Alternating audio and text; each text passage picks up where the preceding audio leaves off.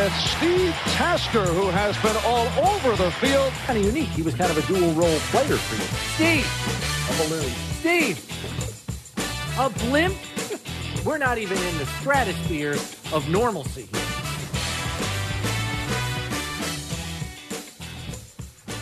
All right, how you be here on a Wednesday? Chris Brown, Steve Tasker with you. Back Bill's at training camp. The second to last practice here at St. John Fisher University. Beautiful day. The humidity and high heat is out of the area, and it was like a beautiful 75 degrees. So and nice. Mix of sun and clouds. Perfect weather for training camp, even for the players. Yeah, it was so. great. Really great atmosphere, fans out here. And a lot of team segments again today. Some run periods, little red zone at the very end. Defense came to play today. They made some plays, breaking up passes in the end zone. Matt Milano had a pass break up in the end zone. A couple other guys did as well. And I don't know, like, is the offense supposed to be crisper than that? I guess you can make that argument. A lot of short and intermediate stuff today. It looked like they were working a lot of short to medium down and distance today. So they were kind of working those plays. Because just about everything was within 15 yards of the line of scrimmage in terms of routes and completions and all of that stuff. So I'm only guessing, but I'm assuming it was an area of focus. So we'll have to see what changes between now and tomorrow and all that jazz. Yeah. I don't know. Like, I don't know what to think when I see the offense kind of struggle like that a little bit. And then I try to remind myself, like, the defense is really good. It's probably going to be even better than it was last year. But at the same time, I'm left saying to myself, well, this is one day of practice. Should I be worried about this? And then inevitably, the offense comes back the next day and they look a heck of a lot better. The blue and the red scrimmage practice, for example, was, I mean, the passing game was on point. That was probably the best the passing game has looked all through training camp. So I guess I should not be concerned in any way. But who knows? I don't know. Did you feel differently? It looked that way during training camp. It always looks that way in training camp. It always looks bad for the offense in training camp because the defense gets used to looking at you and seeing what you're doing. Every DB out here knows exactly what the offense is going to do. The offensive players are inhibited by they have to do what the play is called. So the defenders, they can do, they can play different techniques and can do whatever they want in regards to the defense. It always looks bad for the offense is all I can say because the defenders get to know the individuals playing offense so well. No matter what group is in there. I mean, how many times have they seen Dawson Knox? How many times have they seen O.J. Howard and Steph Diggs? These guys, it's like Groundhog Day out here. So they know what's going to happen. They know the play that's coming. They get the concepts quicker, and the defense, it's just easier for them. Yeah. And there's no full contact, so when you're rushing the passer, you look better because there's nobody that can really get in your way and make you pay for it. And when you're defending passes as a DB, there ain't nobody calling penalties either. So, yeah, defenses always look good in training camp, a lot better than the offenses do. But there's, those are the reasons for it. You just, it's the way the whole thing is structured, the way the game's played, that makes it look that way. Yeah. We have another jam-packed show for you today. We will have defensive tackle Tim Settle coming your way at the bottom of the hour in about 25, 30 minutes' time. We'll catch up with him, go through his free agency process and how he came to decide upon Buffalo as his next destination in his football career. And we'll ask him what he thinks of the group on the defensive interior of which he is a part. It's a heck of a top quartet there between him, Ed Oliver, Jordan Phillips, and Daquan Jones. So we'll get Tim's thoughts on all of that in about 30 minutes' time from now. We also, in the second hour of our show, are going to have CBS sideline reporter Evan Washburn. And I know you and I both had a chance to talk to him while watching practice this morning, and he was telling me that in all likelihood he's going to have a handful of Bills games that he'll be covering this year because he said, I'm going to be honest with you, for CBS, they're either the A game or they're one of the B games every single week. They're not going to drop below the second crew. Exactly. Which means a lot of Ian Eagle. A lot of Ian Eagle and Charles Davis. And Jim Nance and Tony Romo. And because here's another thing, too. All those primetime games the Bills have, that's not the CBS crew. So when CBS gets the Bills, it's going to be their one crew, the two crew. And there's not that many games left over after you take out 5 primetime games and a 4 p.m. game. So now there's a chance that they could get the 4 p.m. game. But, the Bills have supplanted the Patriots as the go-to AFC East team for the networks and also even the entire conference. So we'll catch up with Evan in the second hour of the show. He's caught a number of training camps to this point. Yeah, so 11, he said. We'll pick his brain on a bunch of them. Yeah. See what his thoughts are about the AFC. So that'll be interesting to go over that with him as we are all suffering at this point from Bills myopia. We did see Roger Saffold line up with the starting unit again today, but he's still being only rotated in for a limited number of reps as he is still recovering from the rib injury suffered in the car accident. And they're rotating a number of guys through the course of camp in that spot for Saffold, knowing he can't fill out the full complement of reps. It's nice to see Spencer Brown.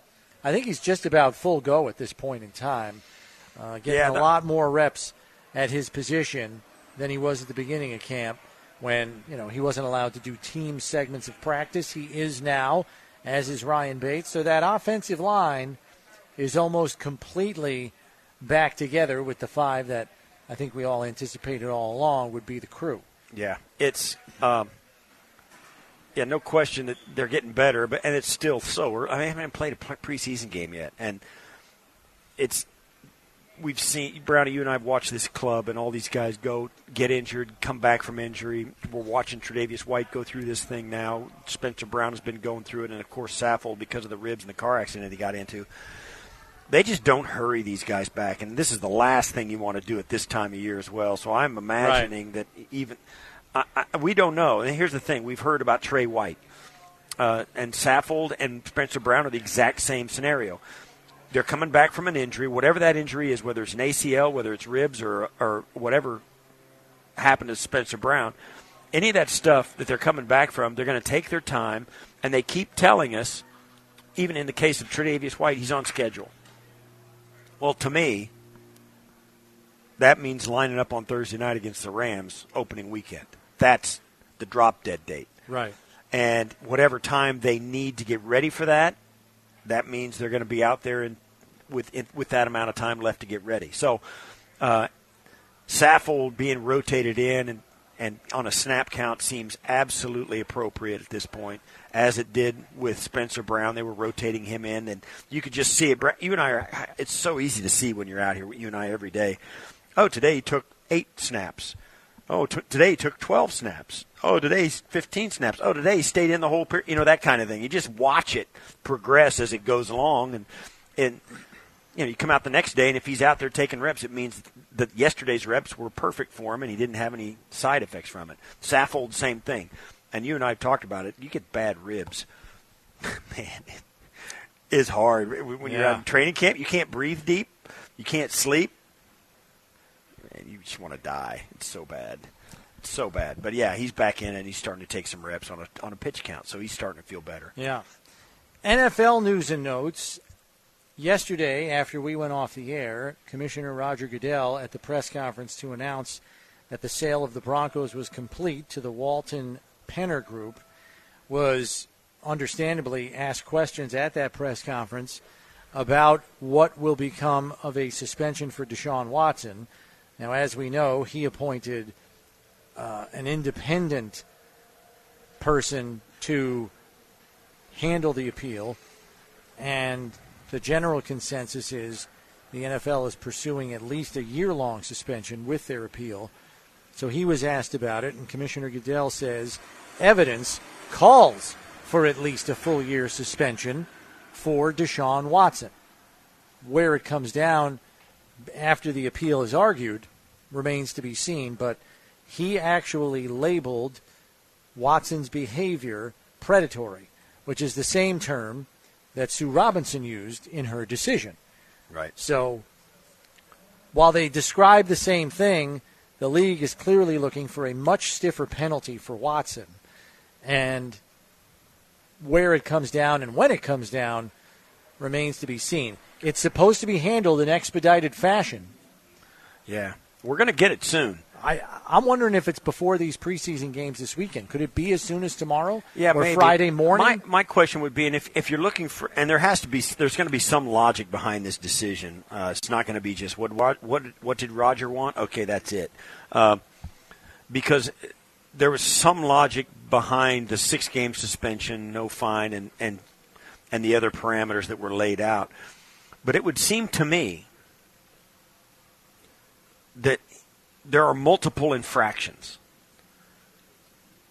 And if you take each one of them, and I think it's wrong to set them aside just because one guy had this way of operating, doing business, predatory nature, that all that is one infraction. If there's multiple infractions, why isn't it a penalty for every infraction? Certainly you get a 15 yards every time you get a penalty on the field. Mm-hmm. So I wouldn't be surprised if they find him guilty of 4 of the 5 infractions they brought before Sue L. Robinson. Why wouldn't he get 4 times the suspension? And if it's 6 games, why wouldn't it be 24 games? Is my math right? 24 games. It is. Yeah, why wouldn't it be 24 games? You know what I mean? Yeah, I mean, I don't see that happening, but I know what you're saying. So I get it, and we'll see. It should happen soon, and I think we'll all be ready to forget about it for a while when it does come down. I don't know. I just have a hard time seeing the arbitrator when it's picked by the guy not to be in the guy's favor. Yeah. You know, it's going to be what Roger Goodell wants, at least. Yeah, and I can't see the general public being bothered by that at all because I think a lot of people were scoffing at the 6-game suspension. So, well, yeah, we'll see where it lands. In fact, Deshaun Watson didn't scoff. He didn't even appeal it. He's like, yeah, okay, I'll take it. Yeah, it's like $330,000 for him. Yeah, it's that's not peanuts. Yeah, that's not even a weekend vacation in Vegas for him. 2 former Bills running backs in trouble with the law. Former NFL running back Marshawn Lynch is facing multiple charges after being arrested on DUI charges in Las Vegas. As we know, early in his career as a Bill, he had a hit-and-run incident while driving his vehicle as well, which led to a league suspension. Obviously, he's not playing anymore, so he doesn't have to answer to the league. But nevertheless, DUI arrest for Marshawn Lynch in Las Vegas. We'll see what comes of that. And then Frank Gore, arrested for simple assault in an alleged domestic incident.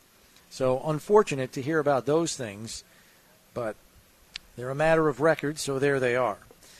Browns with a bad break. They lost their primary return man, Jakeem Grant, to a torn Achilles that was suffered in practice yesterday. He is lost for the season, which immediately makes me wonder, Steve, if you feel like you have a bevy of return option players here, which you could argue the Bills do, is that a trade opportunity, come the end of camp when you figure out who you have and who's healthy and who you want to keep? Right. Just something to keep an eye on going forward. I mean, I would imagine the Browns are already looking. If they feel they need to add one, they're not going to wait. I think the end of this training camp is going to be really interesting. It'll be fascinating. Not for a long time, but for a couple of days there when, they finally cut down to the 53. The Bills are neck deep in pretty good, proven offensive linemen. And there is not another team in the league I can think of that is in that situation. Yeah, not from a backup perspective. Not from a backup. I mean, the Bills, I think, their top 8 probably could be starters at some or in the NFL on more than a handful of teams. You know, the 3 guys, the first guy in at center, the first guy in at the guards, and the swing tackle for the Bills, whoever that may be, are starters. Yeah. In the league. So they're going to be sitting really pretty with some assets at the end, and how they handle it. Because I would think, Brownie, what do you think? If I'm Brandon Beane, I'm doing whatever I can to jump through hoops to make sure I don't lose any of those guys, let alone trade them. Yeah, I don't think you want to. The whole reason he signed a bunch of those guys was to insulate this team in the event of injury on the offensive line, where you hope, dollars to donuts, you don't have much of a drop-off when you have to go to your second-tier people. And with veteran players like Greg Manns and Greg Van Roten, among others, you know, you've got guys that have skins on the wall, as Brandon Beane likes to say. I believe the second unit for the Bills has 128 games played total in the league. Right. That is nothing to sneeze at. That is hardcore experience. And so I think the Bills feel insulated by having those players in the event that they lose a starter for a period of time at some point during the season. So I would anticipate they keep as many of those guys as possible. And not only that, but the fact that the Bills, you know, like a lot of teams have some guys, some depth at wide receiver and some certain like slot receivers, that kind of thing, who comes calling at the Bills and wants part of their roster on their team. How the Bills jump through the hoops of who they can keep, who they can't, can they hide somebody? Are we going to send? I'm chuckling because it used to be, hey, listen, you're going to go in and you're going to go down with a back injury after this play. Stay down and make it look good. So the guy gets to stick around on a roster for a year because of his injured reserve. You know, the rules were different back then. But whatever the rules are and how you hide guys is to the point where the guy's in on it. And he said, yeah, I want to stick around. I want to be here for a year. I want to be part of the team. I want to keep my foot in the door in the NFL, stay on the roster. I'm in. So now it's like you got 69 slots, 53 players, and 16 practice squad guys. Yeah, 4 of whom you can protect every week. And now that can't get poached. Plus, though, I mean, you can say, well, we can just keep all these guys. Well, yeah, but you know what? There's some teams around that have got some guys that we'd like too, better than some of the guys we've already signed. Or somebody signed one of those guys right before training camp that you really were hounding. You lost him, and now you got a chance to get him back on your practice squad. Those kind of things happen all the time. I think the last week of plus, we said it, they're going to have to restructure or do some stuff with the salary cap to give themselves some room for the season, and there's always a chance they may extend Jordan Poyer. All that stuff is in that stew. Yeah. You know, so I'm really interested. You think, Brandon Beane, you think once you sign the 53 and you get it out there, the general manager can kind of sit back and put his feet up and watch him play. No such luck here in the last 2 or 3 weeks of training camp. So that is basically that. Stephon Diggs, a non-participant today, but it was a veteran rest day for him, so that kind of calmed everybody's nerves.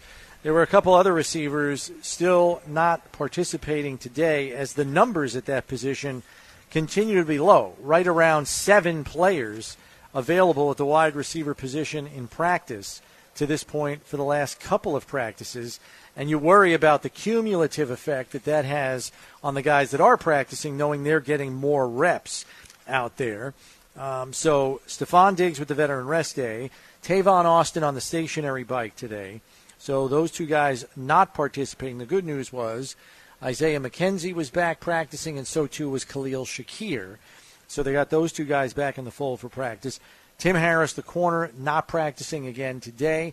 And Tyrell Dodson, again, not practicing, missing a second straight day. So those were the non-participants at practice today. You know the most interesting drill I saw today, Steve, in the team segments? There was a 7-on-7 period where it was very clear to me that the team was working on their scramble rules. Obviously, we know Josh is one that is apt to extend plays quite often. Right.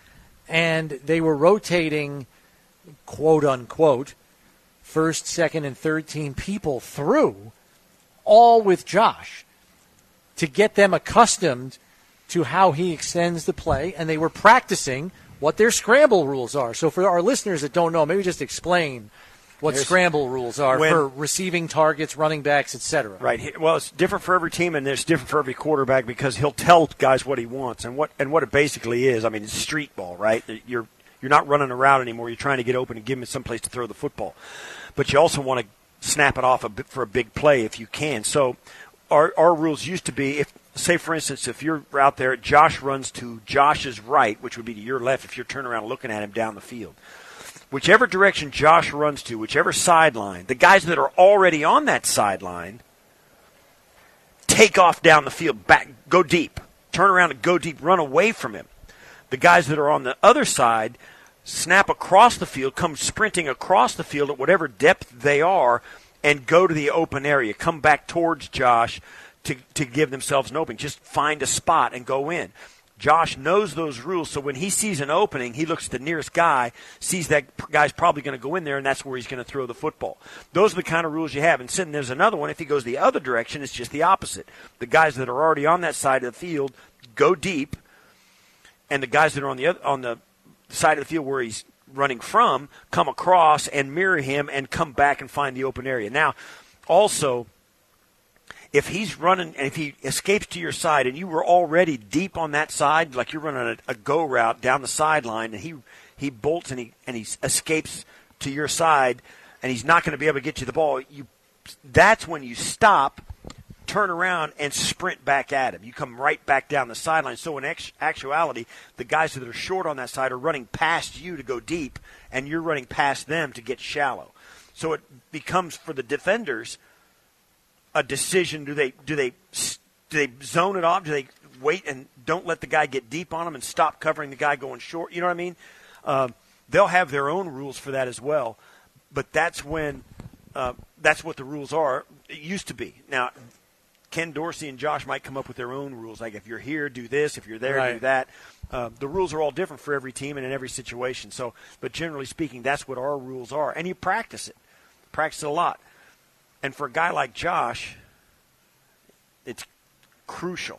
You'll get a couple of big plays out of it, and sometimes you get a couple of big plays in the same game because, you only do it if you're running for your life. And if you get into those games where all of a sudden they got a great pass rush, like the Rams on Thursday night, he may be doing that a little bit more than he would in a normal game.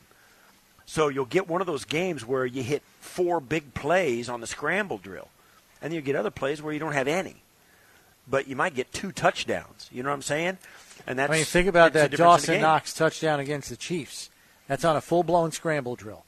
Josh runs to the right sideline as far as he possibly can, and then finally Knox comes free deep, just as he's about to reach the sideline, and he uncorks a 30-yard pass to Knox, and it goes for a touchdown of like 40-something yards.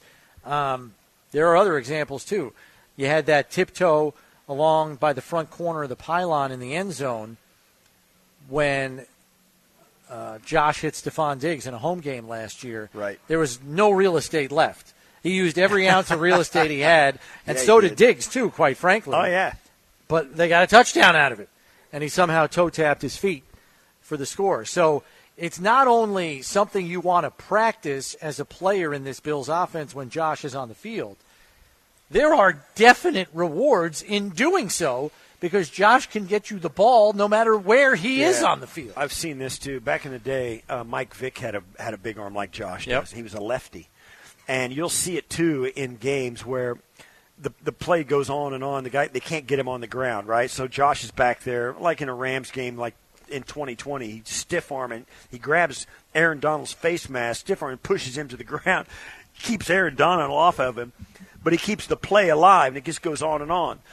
And what happens is you'll get the field, if you're in your own end coming out, so you got all this, you got like 85 yards of field to work with.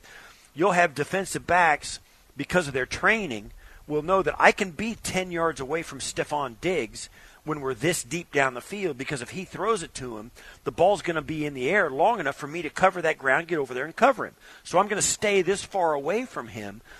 and be able to help on this other guy over here on Gabe Davis at the same time. So wherever he throws the ball, it's going to be so far down the field, I'll cover that ground and make the play, the interception or the tip pass. The problem is this. With Josh, they misjudge that. So when Josh drops back and he throws the ball to, Steph Diggs or Gabe Davis, it never goes above 15 feet off the ground, and it gets there faster than the DB thinks it was going to. There's no arc on it. So that's where you get these plays. It's like, don't. The DB's like, oh, my God. They realize too late that they can't make that play. I'm thinking of the Emmanuel Sanders touchdown against the Chiefs, which Sanders said is still one of the most unbelievable throws he's ever caught in his career. Right. And that's a guy that played 14 years and played with Peyton Manning, Drew Brees, and Ben Roethlisberger. Right. And he said, I don't understand how it even got to me that fast. He said, I turned my head around, I put my two hands up, and it stuck to my hands. And after I caught it, I didn't know what to do. I was looking at myself going, how did that just happen? And it went between two defensive backs who thought they had a read on the ball, and then all of a sudden the ball was past them. That's right. So, you see guys misplay it. Teams have, you think about it. I'll go back to the Baltimore Ravens in Denver. Peyton Manning's playing for Denver. At this point, they're going to it's his first year there. It's when Joe Flacco airs it out, and the DB got caught thinking Joe Flacco couldn't throw it that far. And it went right over his head, touchdown, they lose the game on an improbable luck chuck, So it happens. So that's one of the things that Josh gives you. So you get out here and you get used to that as a receiver, and you get comfortable with your quarterback running around back there, knowing what he expects. You'll have an idea of what he expects, and you'll be able to give him what he expects, and you can make a completion out of a bad play. We heard from Leslie Frazier before practice this morning, the defensive coordinator addressing the media, and the one note that I jotted down that was of greatest interest to me was he does say that rookie Terrell Bernard is being schooled up to know both the Mike and Will linebacker positions.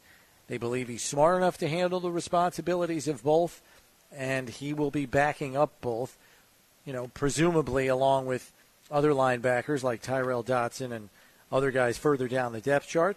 But I found that very interesting, giving a rookie a dual role. Not that they don't do that for other players. Khalil Shakir is expected to know all the positions on offense at the receiver spot. So this is why they draft smart players, because it offers them greater position flexibility. And quite frankly, if you're smart enough to handle that volume of information, chances are you're going to get on the field quicker. Because if a guy gets injured at one spot and that's the only spot you fill, well, your chances are lesser of getting on the field than if you back up two spots. Right. I just find that very interesting. They do their homework on these draft prospects all the time, and it's no accident that you got a guy like Terrell Bernard and a guy like Khalil Shakir, even an undrafted guy like Nick McLeod, capable of lining up at multiple positions. They really dive deep into the football IQ and the study habits, quite frankly, of these prospects. And, well, it pays dividends. And it's also, I'll say this too, Brownie, it's not just, and it is about that, about a guy being able to retain and being not only athletically fit and sizable enough to do both jobs once he gets on the field. So even if you pick a spot for him, he's got to be physically able to play. But if he's physically able to play multiple spots and you find out he's smart enough to get there and retain that information, there's a big carryover by being one of those guys that's able to do that, and also being one of those guys that in 2 or 3 years is significantly better at all of it than he was today when you first got it. Smart players get better. Dumb players are the same guy in 10 years as they were the day you drafted them. Smart guys get better. And that's, as you've seen, we go on and on about the player development aspect of this organization. It starts with the guys they grab in the draft and in free agency. Yeah. And we've seen it time and time and time again under Brandon Beane in that personnel department. We have to take a break here, but when we come back, the Penguin will be joining us. Defensive tackle Tim Settle coming your way next here on One Bills Live, presented by Kaleida Health. It's Buffalo Bills Radio.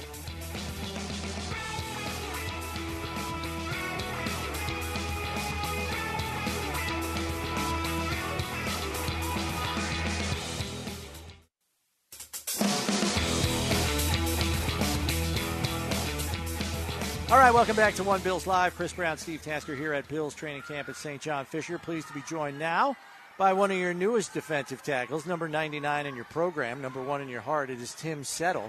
And number 1 in your mind. Number 1 in your mind, too. Okay, we'll go that way. Here's the thing. Here's the deal. Since you came on with us today, I'm going to pump your tires on the broadcast of the game. I'm doing the TV side of the preseason game. So if you even take a snap, I'm going to talk about you for 5 minutes. Yeah, like your God's gift to the defensive tackle position. You are the savior of our franchise. Here we go. So thanks, man. So riddle me this, Tim. Everybody's all excited about Vaughn, and I understand why. It's going to help the pass rush, and people are all excited about the additions on offense and the draft picks. And somebody asked me, what are you excited about? I said, I'm excited about the big boys in the middle on the defensive line, which obviously includes you.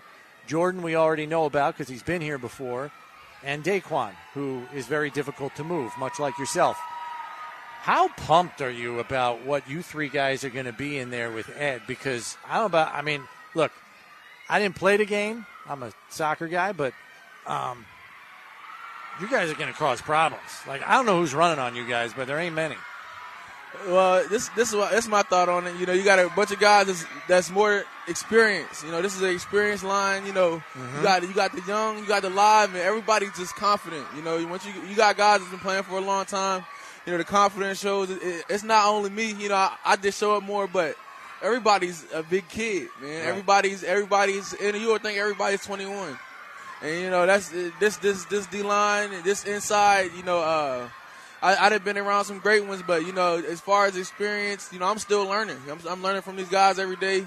They're teaching. And I, even if I can correct them on anything, it's just we all set a goal and we all want to achieve and we all want to just do great. Right. Most people don't think about this. They see you on the field and they think it's all great. You guys, and they know you practice and all that. But one of the things that's really fun to think about if you're a regular fan, think about Tim Settle and Daquan Jones and Ed Oliver, all these big guys, Vaughn, all sitting in one small room with a coach watching film and being close enough buddies that you can bust each other hard all the time. It's an atmosphere that's really unique, and it's a lot of fun to be a part of. But that's a tough room to come in. You got to have some thick skin to be in that room. Am I right? And give us an idea of what that room's like these days. Oh, yeah. Even with Ed, Ed, he pops it off sometimes, however he's feeling. He might come in there. He might be the loud one that day. But,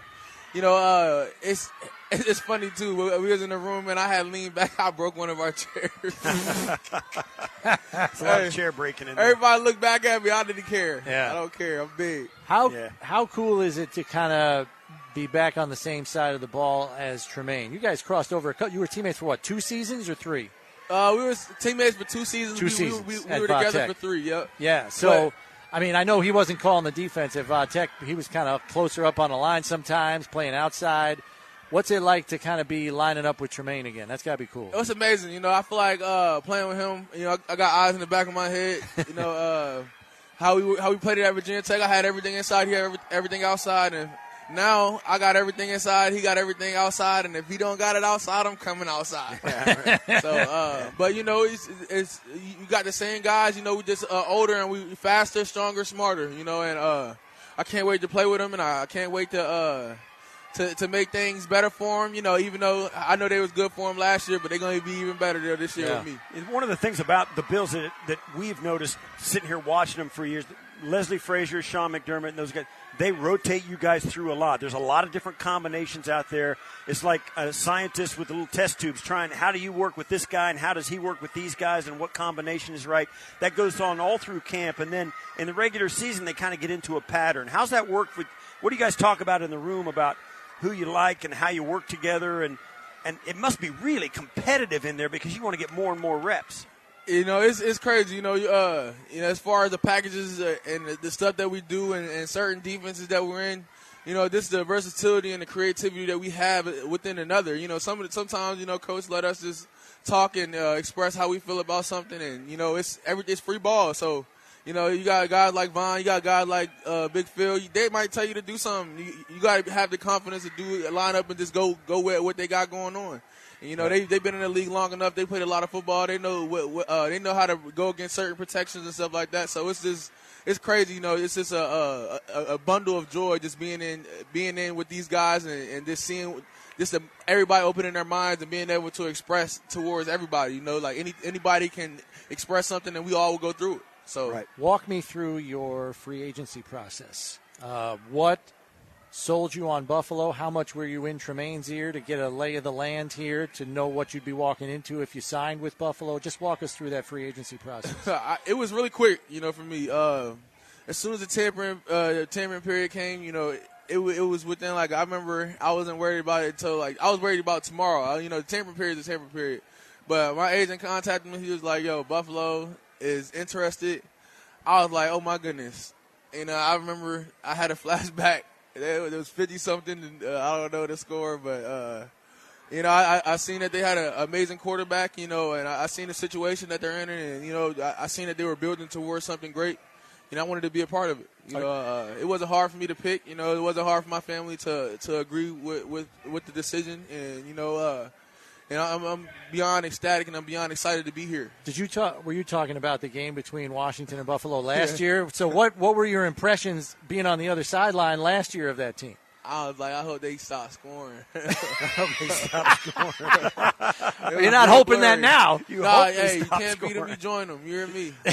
All right. For me, you were part of in Washington last year. You had all those number one picks. You had a lot of high expectations. And the whole group, the team was disappointing. Now certainly Fitzpatrick going down and the offense, going under, didn't help things. When you transpose what you went through last year with that crew, and this year with what it looks like coming down the pipe, and I know last year there was high expectation. You thought it was going to be great.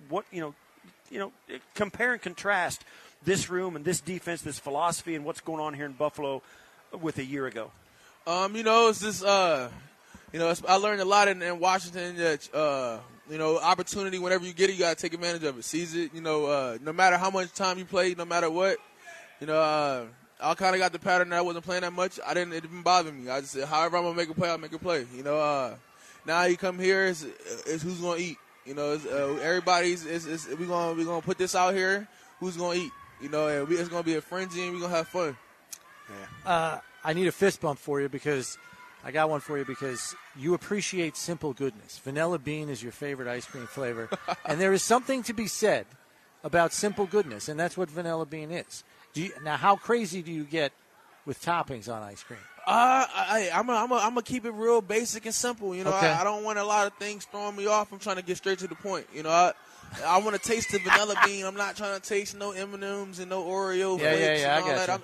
I might put a little chocolate syrup on there. Chocolate syrup, right. Oh, you are speaking my language. Give me a sugar cone, and I'll just have a vanilla bean ice cream like that. One of the McDonald's cones. I know people in the ice cream business. I got some stuff for you. It'll be good. It might change your mind a little bit. He might change your mind a little bit. Just as a change-up, no question. But, yeah, I'm with you. I've always been a vanilla guy. And maybe with not French vanilla. Give me vanilla. Just vanilla bean. Give me the thing. There is a difference. Awesome. Tim settled. Awesome. That's good. That's good. I like where your head's at. I saw that your dream vacation is St. Lucia. Have you gotten down there yet? I've been there before. I remember I went on a cruise and I. So you just popped in on a stop. And I went there too. Yeah. We went to a black sand beach.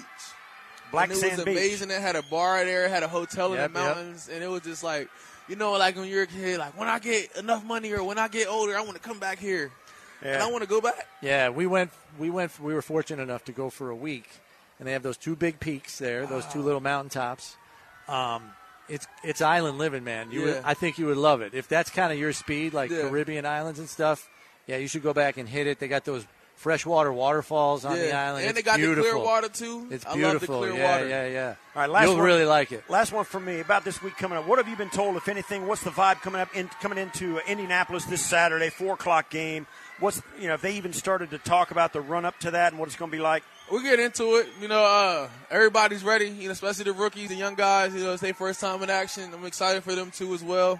You know, we're gonna do our thing. You know, the older guys, but you know, it's all about getting after. You know, we're looking forward to going against somebody in a different jersey.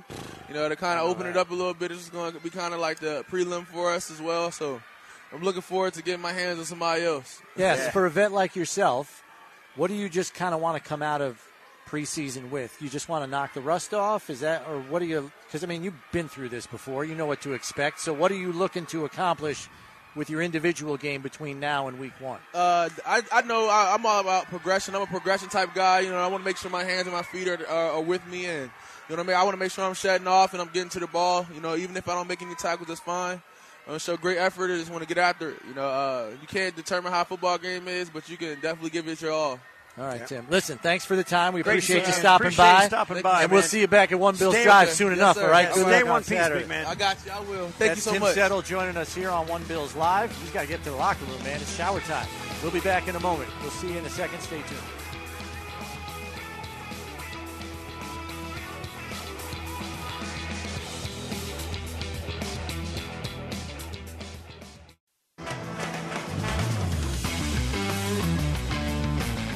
Kids Day returns to Highmark Stadium as the Bills host the Broncos for their preseason matchup on August 20th, presented by Fisher-Price. The Fisher-Price Junior Tailgate kicks off at 9 a.m. in Lot 6, bigger than ever, featuring a Power Wheels track, giant inflatables, a real fire truck games, and more. Also, a limited quantity of Bills wristbands will be given out as a gate giveaway, and special concessions available this year, including popcorn, ice cream, cotton candy, snow cones, root beer floats, and a kid's lunch deal featuring a hot dog, chips, and a Capri Sun. Mobile ticketing as usual.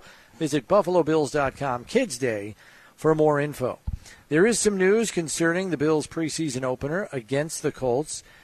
Colts head coach Frank Reich said Matt Ryan will play up to a full quarter in Saturday's preseason opener.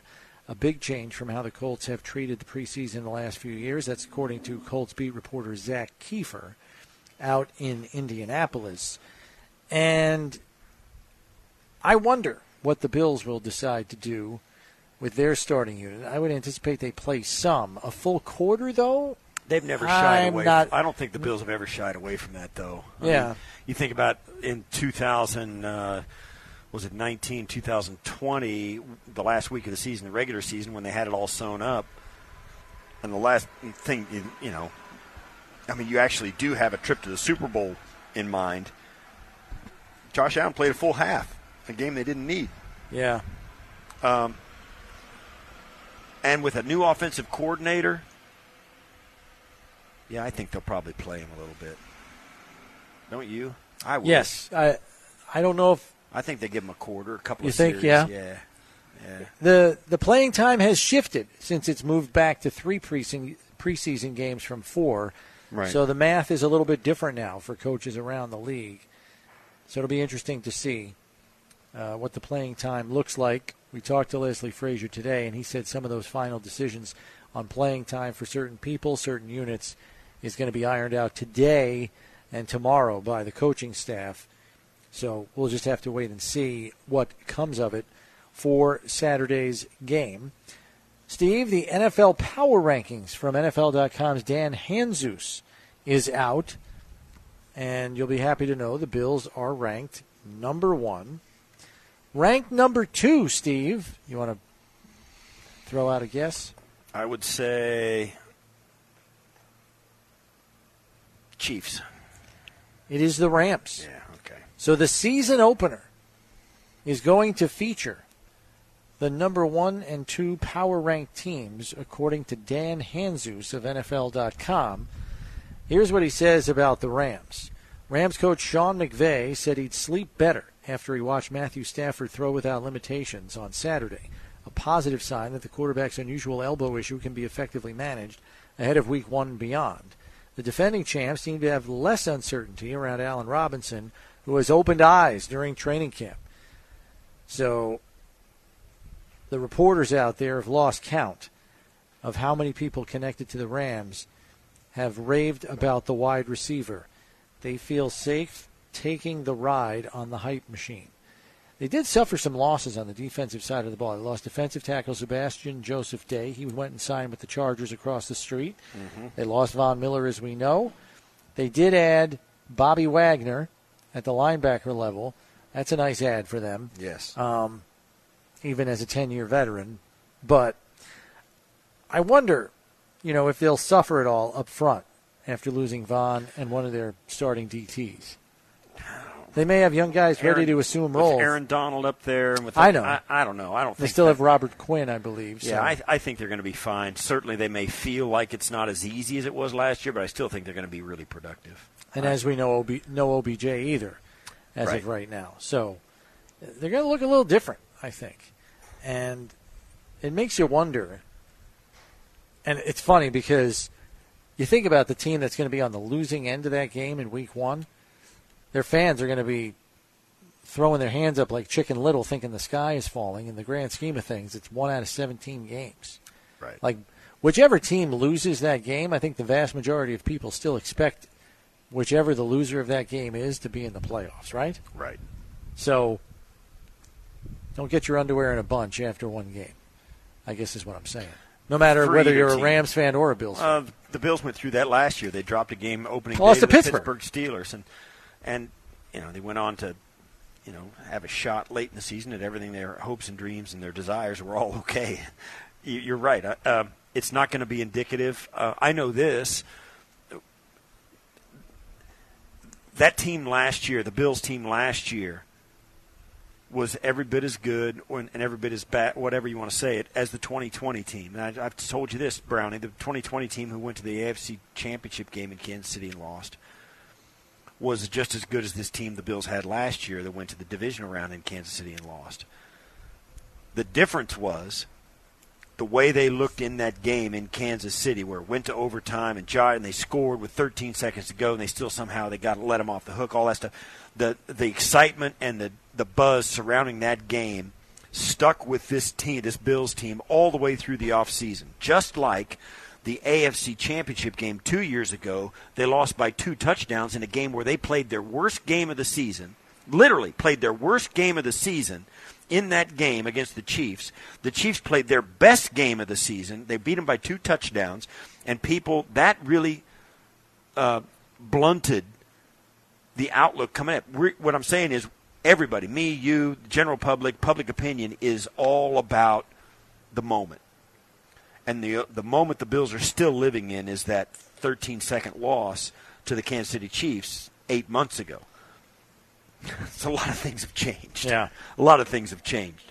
So, and I think the Rams are sitting in that same boat. We don't know who these guys are going to be. Right. We don't know who the Rams are going to be. And so you just got to wait and find out. But I know this. The Bills are going to be good. They're going to be really good. And what that looks like, a good football team with their schedule and their challenges is going to look like, I'm not quite sure. I know this. This is a team's going to go to the playoffs, and they're going to. I think they're going to win this division, and they're going to have a shot at the Super Bowl again. There is good news out of Rams camp. Van Jefferson started working his way into the practice setting again. He's doing wide receiver type things. There was some doubt that he may not be ready for the season opener. That is still up in the air, but they're calling that an encouraging sign going forward as we're still just under a month from the season opener. We have to take a break here because when we come back, it's CBS Sports sideline reporter extraordinaire, one Evan Washburn, joining us. So we'll talk to him. He's been to a bunch of different training camps, including Bills camp here today. So we catch up with Evan next here on One Bills Live, presented by Kaleida Health. It's Buffalo Bills Radio.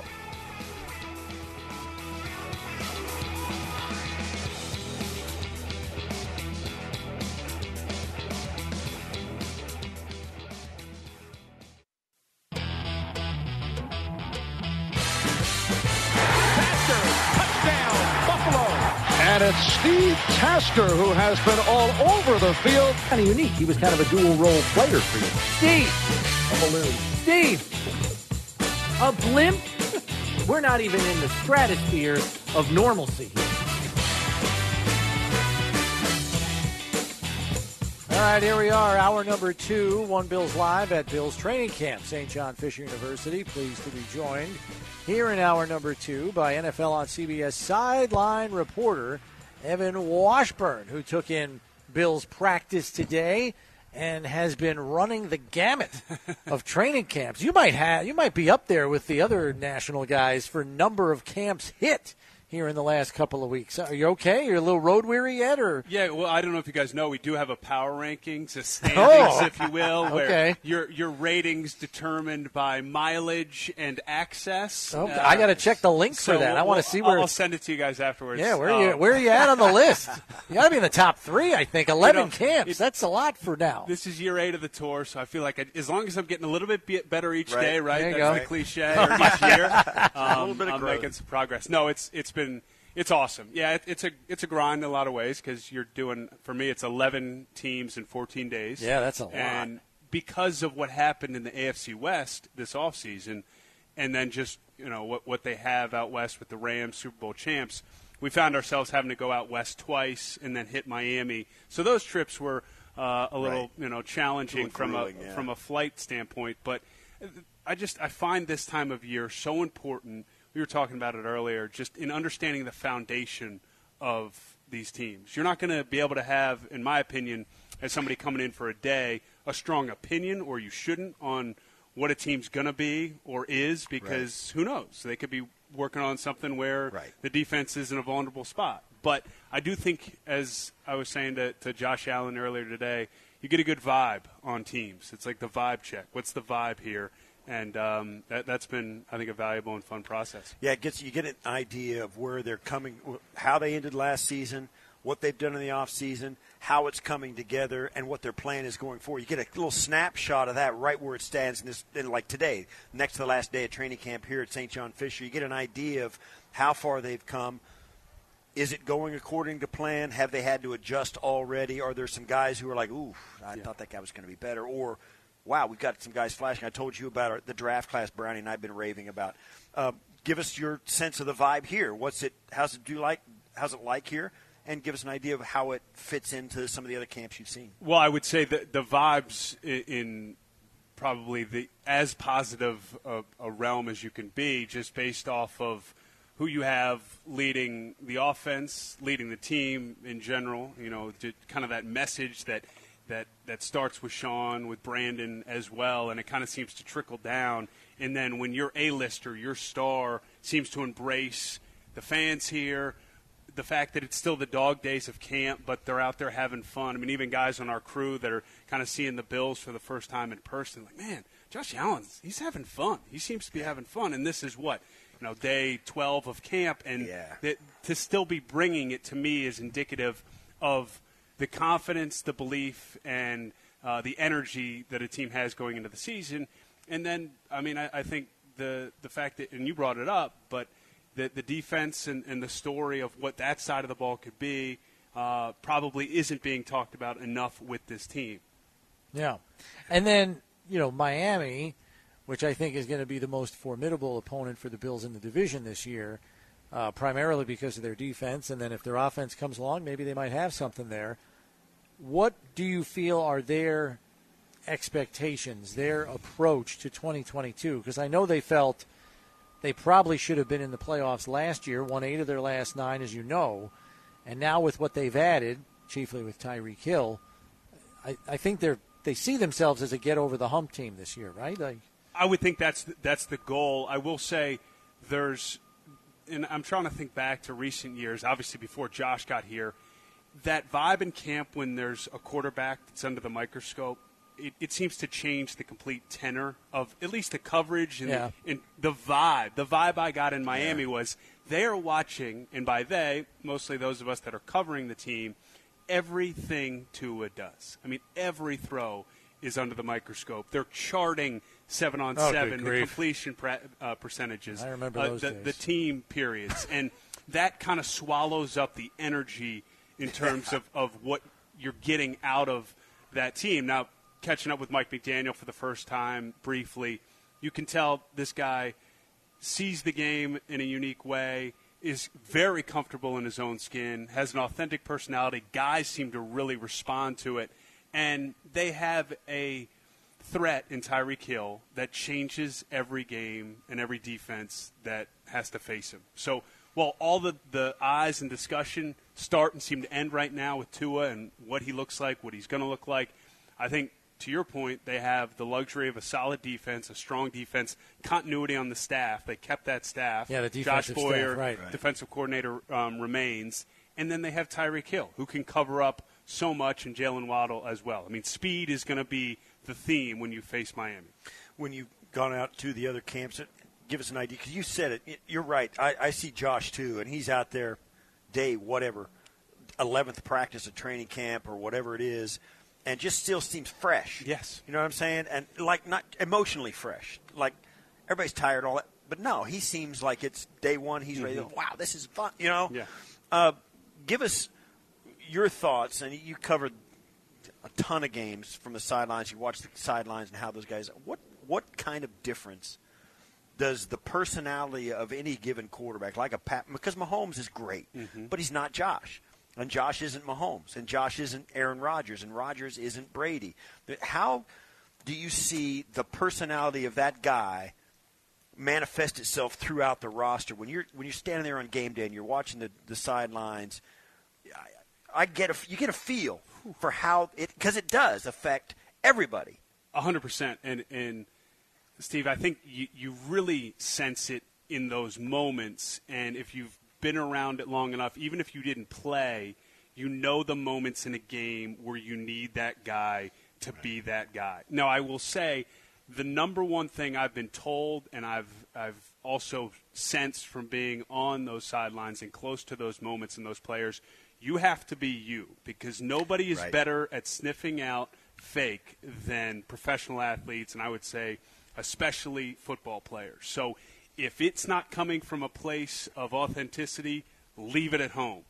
But I will add that if you don't bring it in those moments as a quarterback, I think you are not necessarily completing the full requirements of the job, because as much it is about the throws, knowing the scheme, commanding the offense, you have to be able to rally a group in those moments where they're on the ropes, if you will. And I think Josh has proven to be able to do that, the guys you mentioned.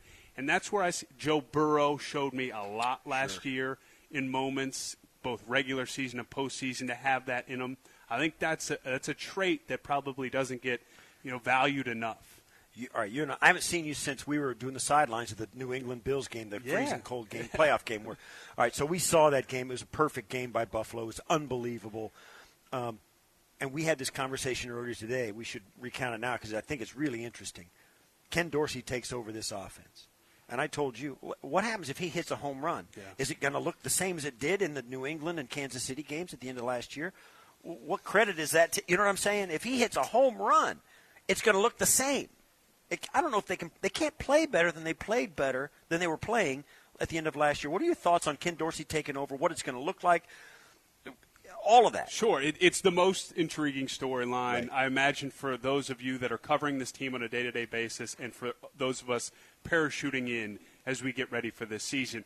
And I thought it was a great point from your perspective, and I think the way I could best frame it is the standard is there's no ability to achieve success if you're valuing it as being better than what Brian did or what this offense did. The standard is, I think success is matching the standard. Mm-hmm. And also I've thought about it more, and then catching up with Josh after practice, I think it's also Ken being comfortable doing it his way and hearing from players on that side of the ball that, whether the numbers match up exactly in the results, obviously they want them to be the same.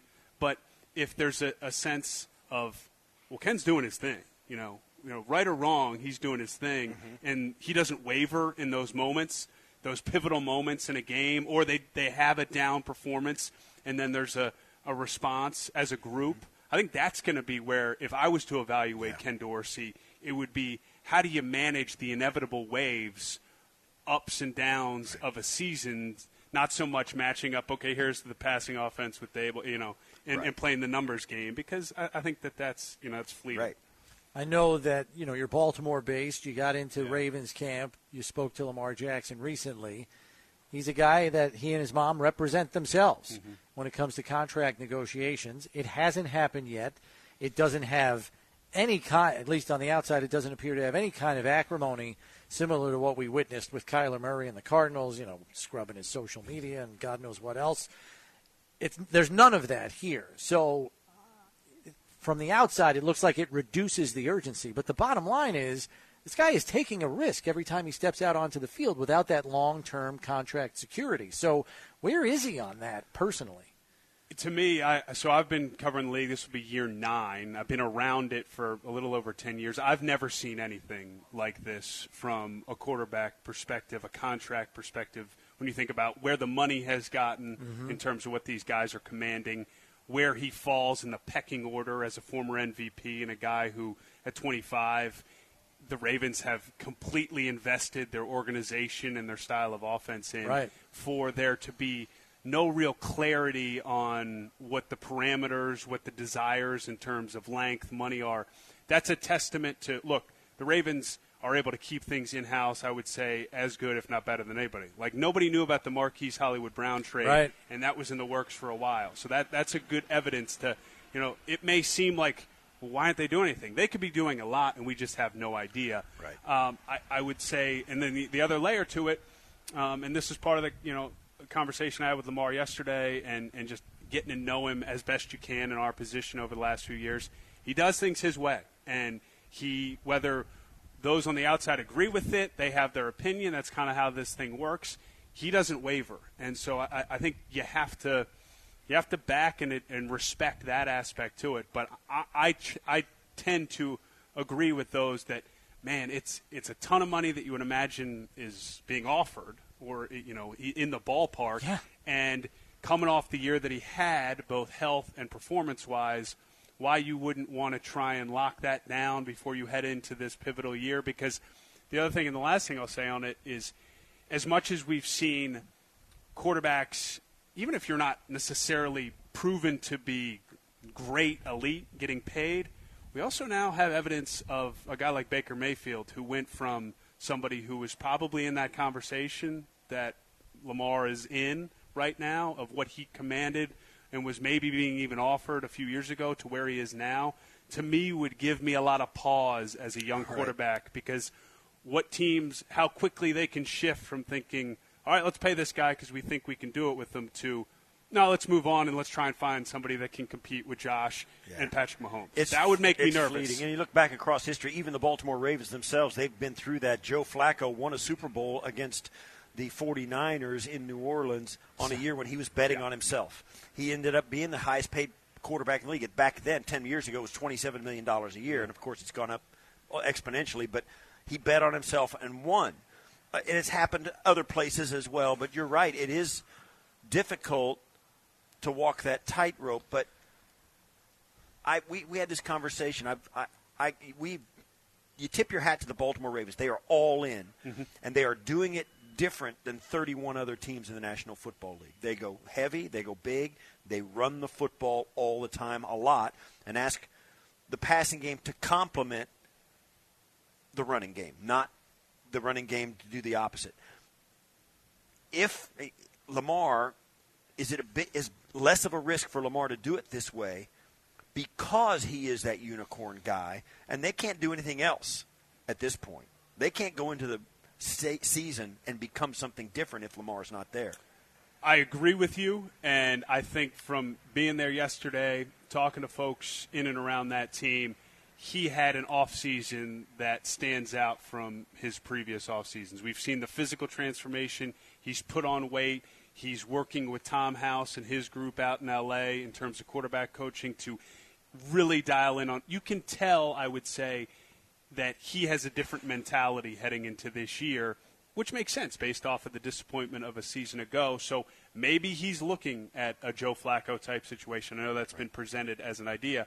Now, I will say they built the team, and Lamar's in a different stratosphere, but they have a backup there too, Tyler Huntley, that drew a lot of attention too for being able to run that offense as well. The results weren't there, but I don't pin all that on Tyler Huntley. So look, it's a fascinating situation. There is still a month of training camp or preseason, if you will, and I think that is a lot of time where this could get done. But It's definitely a wait and see, and we're wait and seeing in the dark, which is rare in this time in media, where we seem to know what your study habits are, at least what a contract might dictate your study habits to be. Yeah, I mean, something usually leaks, but maybe with the Ravens it just flat out doesn't. I mean, as you pointed out, it didn't with Marquise Hollywood Brown until the 11th hour, and who knows, maybe he signs an extension next week at this time. I've really thought about it where it could happen. I mean, we were doing stuff yesterday and taping things, because sometimes you're getting a day ahead in terms of content or coverage.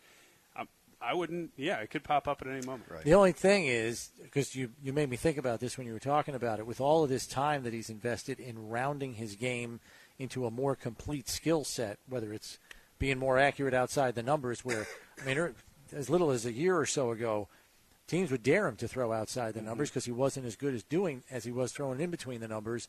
Is he working on all these things to prove to the Ravens almost that he's a more valuable quarterback than maybe even they think he is, and he wants to show it on the field, prove it, blah, blah, blah, and then cash in with $50 million by the time we get to next offseason? It's a risk, but I wonder if he's even given that thought in light of all that investment that you're talking about that he's done this offseason. I think it's all on the table, and the funny side, there's the front office, the financials of it, and then there's the coaching staff where they love that idea. Yeah. I mean, be the best version you've ever been, and we're going to be a different team. And I will say they've done things, most notably trying and attempting to fix the offensive line, because as much as Lamar at times, to your point, struggled throwing outside the numbers, he was seeing a version of defense and rush that he didn't see when Marshall Yanda was sitting in that and interior Ronnie Stanley of that line. was healthy. And Ronnie Stanley was he was peeking around, and he was having to try and find guys, and that was impacting his ability to do everything else.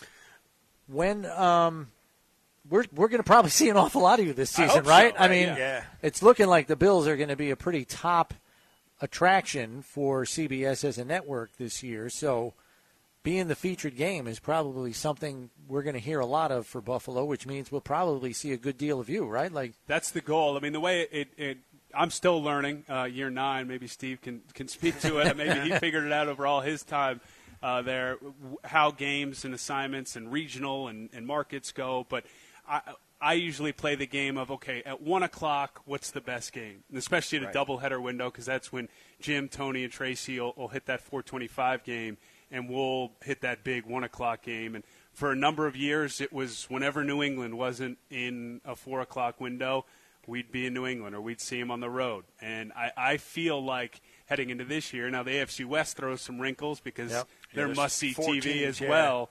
But when the Bills are in that 1 o'clock window, it's definitely it's on my radar. So I look at week 3, maybe week 4 in Baltimore. We can revisit the Lamar conversation then. And I'm excited because the home atmosphere is one that you just can't beat. Last one for me. Let's talk one thing about one other AFC team, the team that got to the Super Bowl last year, and out of like lightning bolt out of the blue, basically, right? And Joe Burrow, who emerged onto the scene, carried that team behind a poor offensive line, got through the playoffs, played great. What do you see from them? Can they keep it going? Because notoriously they've been able to catch lightning in a bottle once in a while, and then it goes away quickly.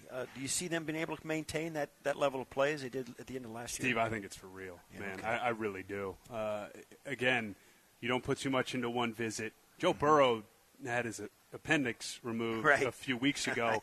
It was the first day we was actually touching a football. We were out there on Monday at practice.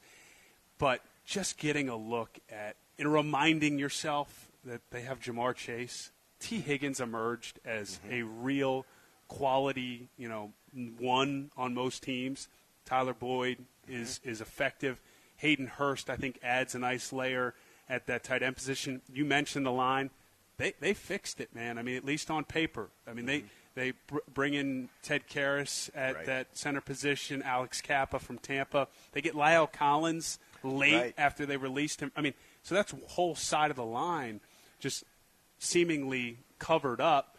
And the defense was as big a part of the story down the stretch, and they bring everybody back. So it reminds me in a lot of ways the discussion around Buffalo a year ago where they have the continuity, and then they make a couple key additions and maybe patch up an area here or there. I mean, right now I have Cincy as the class of that division until proven otherwise by either Baltimore or Pittsburgh, and then obviously Cleveland is kind of the biggest mystery of all. Right. Yeah. Well, we appreciate the time, Evan. Of As course, always, guys. glad you stopped by here while you were here at Bill's training camp. I'm sure we'll see you down the road an awful lot if what we believe will happens for you guys over at CBS. So we look forward to seeing you during the regular season. Yeah. All right, safe travels to you. Thanks. Always fun to be with you guys. All right, that's NFL on CBS. Sideline reporter Evan Washburn joining us here. Steve and I take a break, but when we come back, little NFL true-false for you. Stay tuned.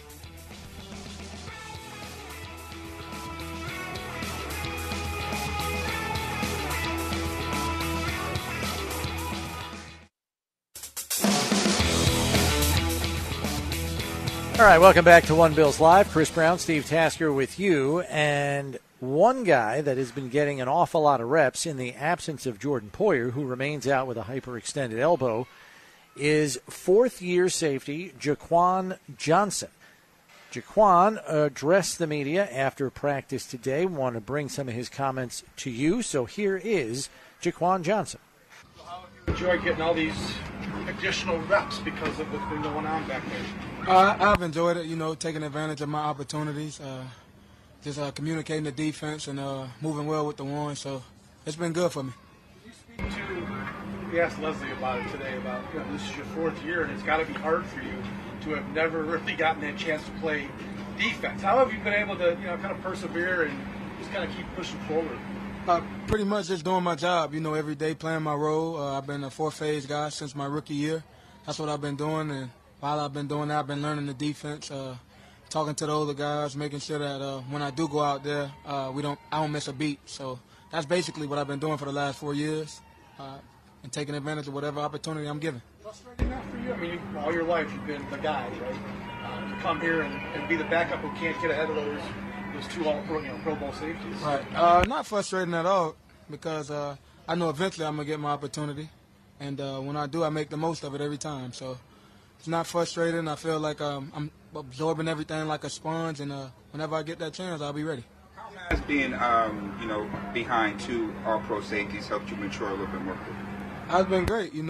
Those two guys are the best in the league, I think. So just learning off of them every day how their routines are, how professional they are. I've taken that and put it in my regimen, and I feel like when it's my time, I'll be ready.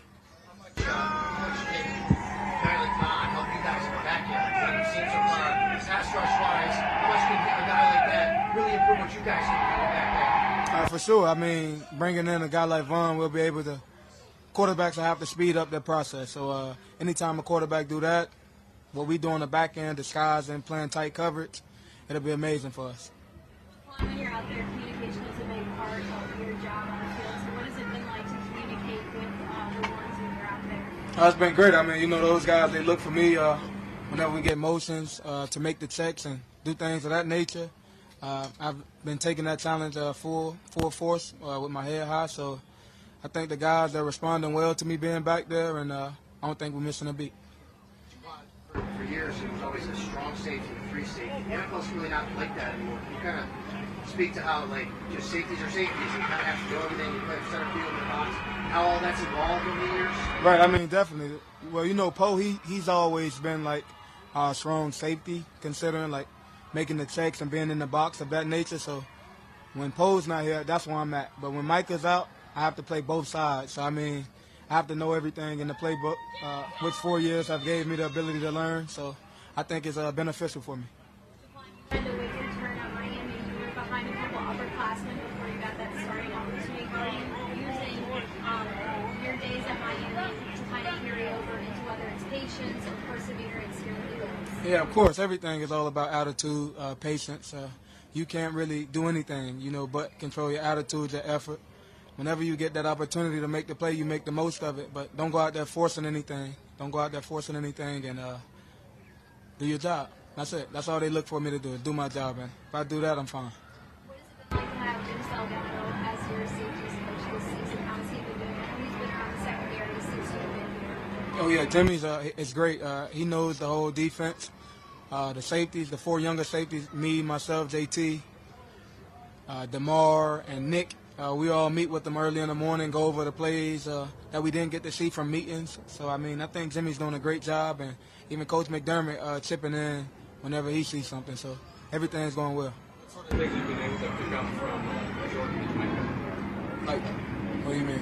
Just like technique-wise, things that they've helped you out with, communication, anything that you've been able to learn from them this offseason or just in training game? Oh, yeah, definitely. Those guys, they're real detailed with their work. So I say that's the biggest thing, like being detail-oriented, not making mistakes.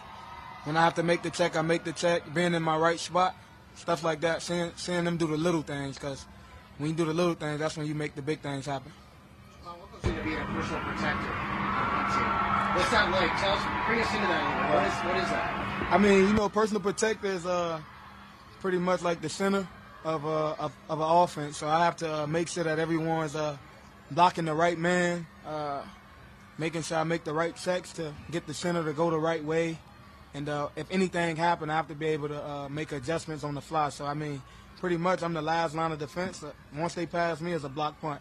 So that's basically what that's like. You go back to like last year opening game, Pittsburgh has the block punt. Did you see teams trying to do different things against you guys because of that, because of the response and seeing how you react? Definitely.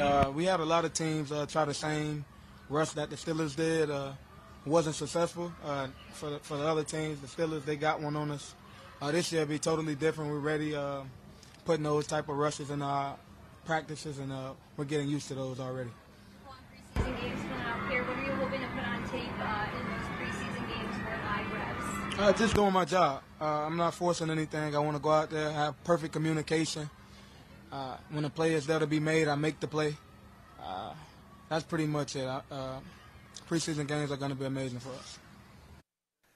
All right, that's Jaquan Johnson addressing the media after practice today, and is certainly loving all the extra reps he's getting on the defensive side of the ball, with Jordan Poyer still sidelined with that hyperextended elbow. Leslie Frazier was telling us today that, yes, it can be tough for a player who's entering his fourth season and believes he's good enough to play on defense in this league to have to wait his turn that long. It's a long time to wait. Like, you think about other guys from his draft class. I mean, you're talking Dawson Knox. I mean, he's been on the offense, on the field for the better part of almost 3 full seasons. Right. And here's Jaquan still waiting. I mean, he's had a couple of games played on defense here and there, but, man, that's a long time to wait. It's easier to wait, though, when the guys ahead of you are playing so well and the team is playing so well. But, yeah, sooner or later you want your chance. But even if you've got a sense of self-awareness, any sense of self-awareness, and you know why you're not playing and they are, what are you going to do? Well, I'm just thinking that an NFL career is only so long. I get it. I mean, the average NFL career is 3.5 years. He's in year 4 now. Because he hasn't played, he's probably not going to cash in big time on a second contract because he hasn't been able to prove it on the field. So he's already behind in terms of career earnings. You know what I'm saying? Yeah, I know exactly what you're saying. You don't hit a financial home run now. Certainly, though, if he plays the way he has played, he's going to get a chance to play somewhere, particularly if he becomes a free agent. Yeah. And the way that the club he's played when he's got in there, the things that the club has said about him, and when he does go to a place, he's going to sign a deal that's going to be a life changer for him if he does have to leave the Buffalo Bills. If he doesn't have to leave the Buffalo Bills, he's going to step into it and he's going to make the money that the Bills want, the role the Bills have. He's in line, like I've always said, and it used to be, it's true even now than it was in my day. The true, holy grail of an NFL career is longevity for players. That's the holy grail. The longer you play, the better it is. So having him get it off to a slow start because of the great guys in front of him, if he handles that correctly, when he does get his chance, he'll shine and it'll all come out great in the end for him. Fair enough. We'll see how it pans out. You got to have faith in that, though. That requires faith, and that's you don't hard see to it. do. You're right. Yes, especially when you see people around you making a whole lot more money than you that were in your draft class or otherwise. We turn now to a little NFL True False, where we're proud to have a new sponsor for NFL True False. It's presented by Patron Tequila, the official tequila of the Buffalo Bills. Arriba, Steve. Arriba. Can you roll your R's? Can you do that? Arriba. Can you do that? Arriba. We'll work on it. Arriba. In any event, anyway, I like NFL True False number 1. The Raiders are a dark horse to win the AFC West this season. We know it's a stacked division. What say you? Yeah, I think they're the dark horse. The Chiefs got to be the favorite, but I think, and the Chargers are the flavor of the month with Justin Herbert. And I don't know if you can call them a dark horse because of the Devontae Adams trade. But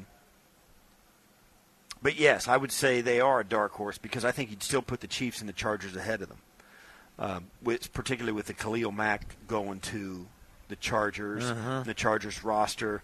They got J.C. Jackson, too. Yeah, they got some guys. So I'm thinking that the Chargers would be the team most AFC West observers would say, yeah, that's the team that's going to maybe give the Chiefs a run for it. So Make a jump. if you're getting picked to get third in that division, Devontae Adams or not, I like the Raiders. I think Derek Carr is a good leader, and he's got the ability. So I would say true. So you got him as your third place team in that division, just ballparking them. You have him ahead of the Broncos. Yeah, because I think with Nathaniel Hackett taking over as head coach, brand new head coach. Even though Josh McDaniels is a new head coach with the Raiders too. I just think Denver, and I think for me, it's no small thing. They just got sold. There's new ownership in the building. Yeah, we'll have to see how that transpires. But the Broncos have been fighting to hold that window open in hopes of getting a quarterback for so long. Now Von Miller's not there. I just think they're a little stale. Not that I'm tired of thinking I'm waiting on them. I just don't think they've got a roster that would support even a good quarterback, or certainly in that division. I think Russell Wilson helps them, no question about it. But he's not going to put him past Pat Mahomes and Andy Reid. He's not going to put him past Justin Herbert and that roster in San Diego. And I like the Raiders. They play hard. They've got a great attitude out there. Josh McDaniels is going to bring something to them that I don't think they've had for a while. We'll see what kind of leader McDaniels is. But if you want me to pick one or the other, I'm picking the Raiders over the Broncos, and as a dark horse in that division, those are the only two. Yeah, I would say true as a dark horse in the division for the Raiders, but it wouldn't shock me if they're in the basement. The Broncos are a well-rounded offense. I mean, Javonte Williams and Melvin Gordon in the backfield, and then Cortland Sutton, Jerry Jeudy, KJ Hamler. I mean, even though they lost Tim Patrick, they got some talent there, and they got that draft pick, Greg Dulcich, at tight end, replacing Noah Fant. And that is a group for Russell Wilson to work with. And, I mean, is their defense going to be up to snuff, playing a scheme that's different from that of former head coach Vic Fangio? I don't know.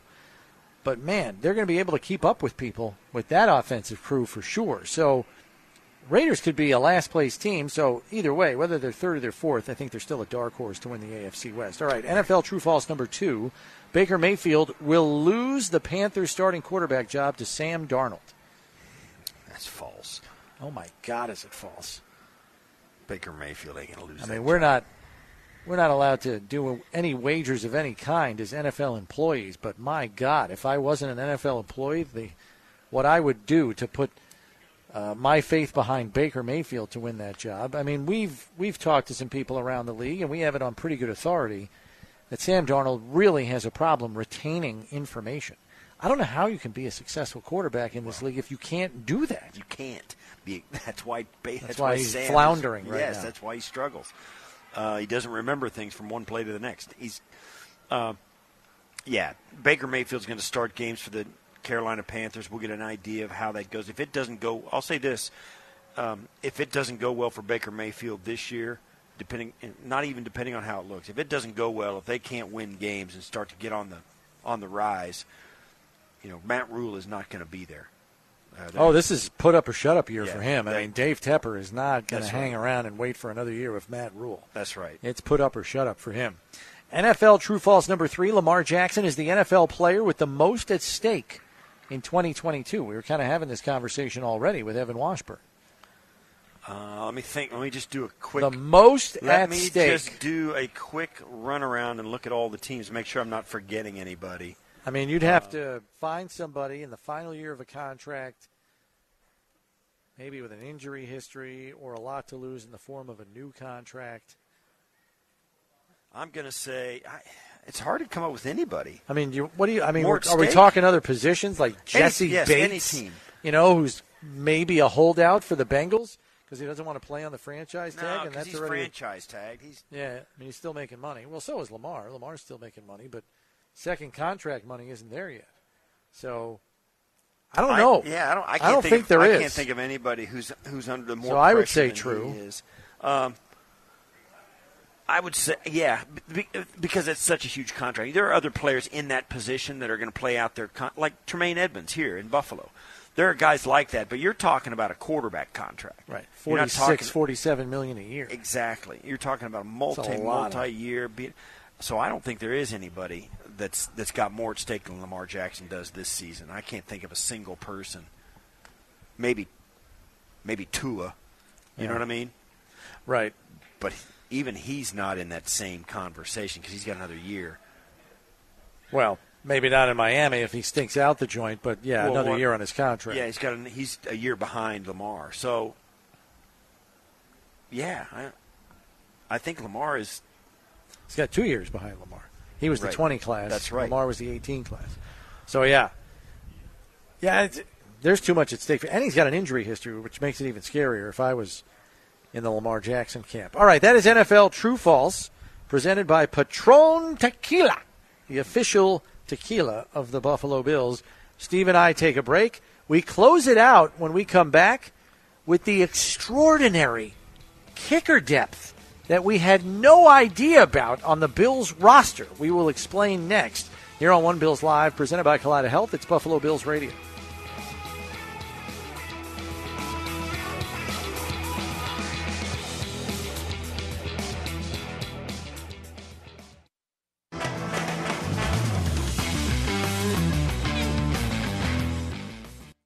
Welcome back to One Bills Live. Chris Brown, Steve Tasker with you. And we wanted to remind you about Sun Defense, as head coach Sean McDermott wants us thinking about that. He's passionate about skin cancer prevention as it runs in his family, as he takes sun protection very seriously. Most importantly, of course, is wearing sunscreen. Right now, you can stop by your local Wegmans for all your sun protection needs.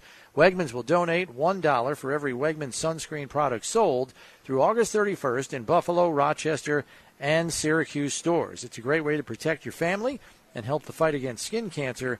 And think Sun Defense with Bills head coach Sean McDermott. You had a future reading for us, Steve, I did, from a fortune here's the cookie? thing. So we go to Brownie and I go to lunch here, and they feed us here at training camps. We go over, and they have an Asian food station, right? So we go, and there's fortune cookies. So we brought Jay Harris back his lunch, and we have fortune. Jay's fortune today said, we're going to do this every day. We're going to read somebody's fortune cookie every day. I've decided. All right. How about, here it is. Ready?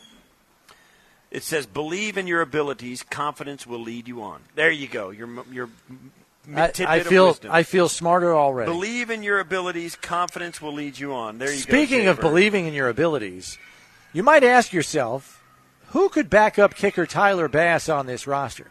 We got a sneak peek into that today at practice, right at the very end, lining up to take what was the equivalent of an extra point, a 33-yard field goal. Micah Hyde through the uprights.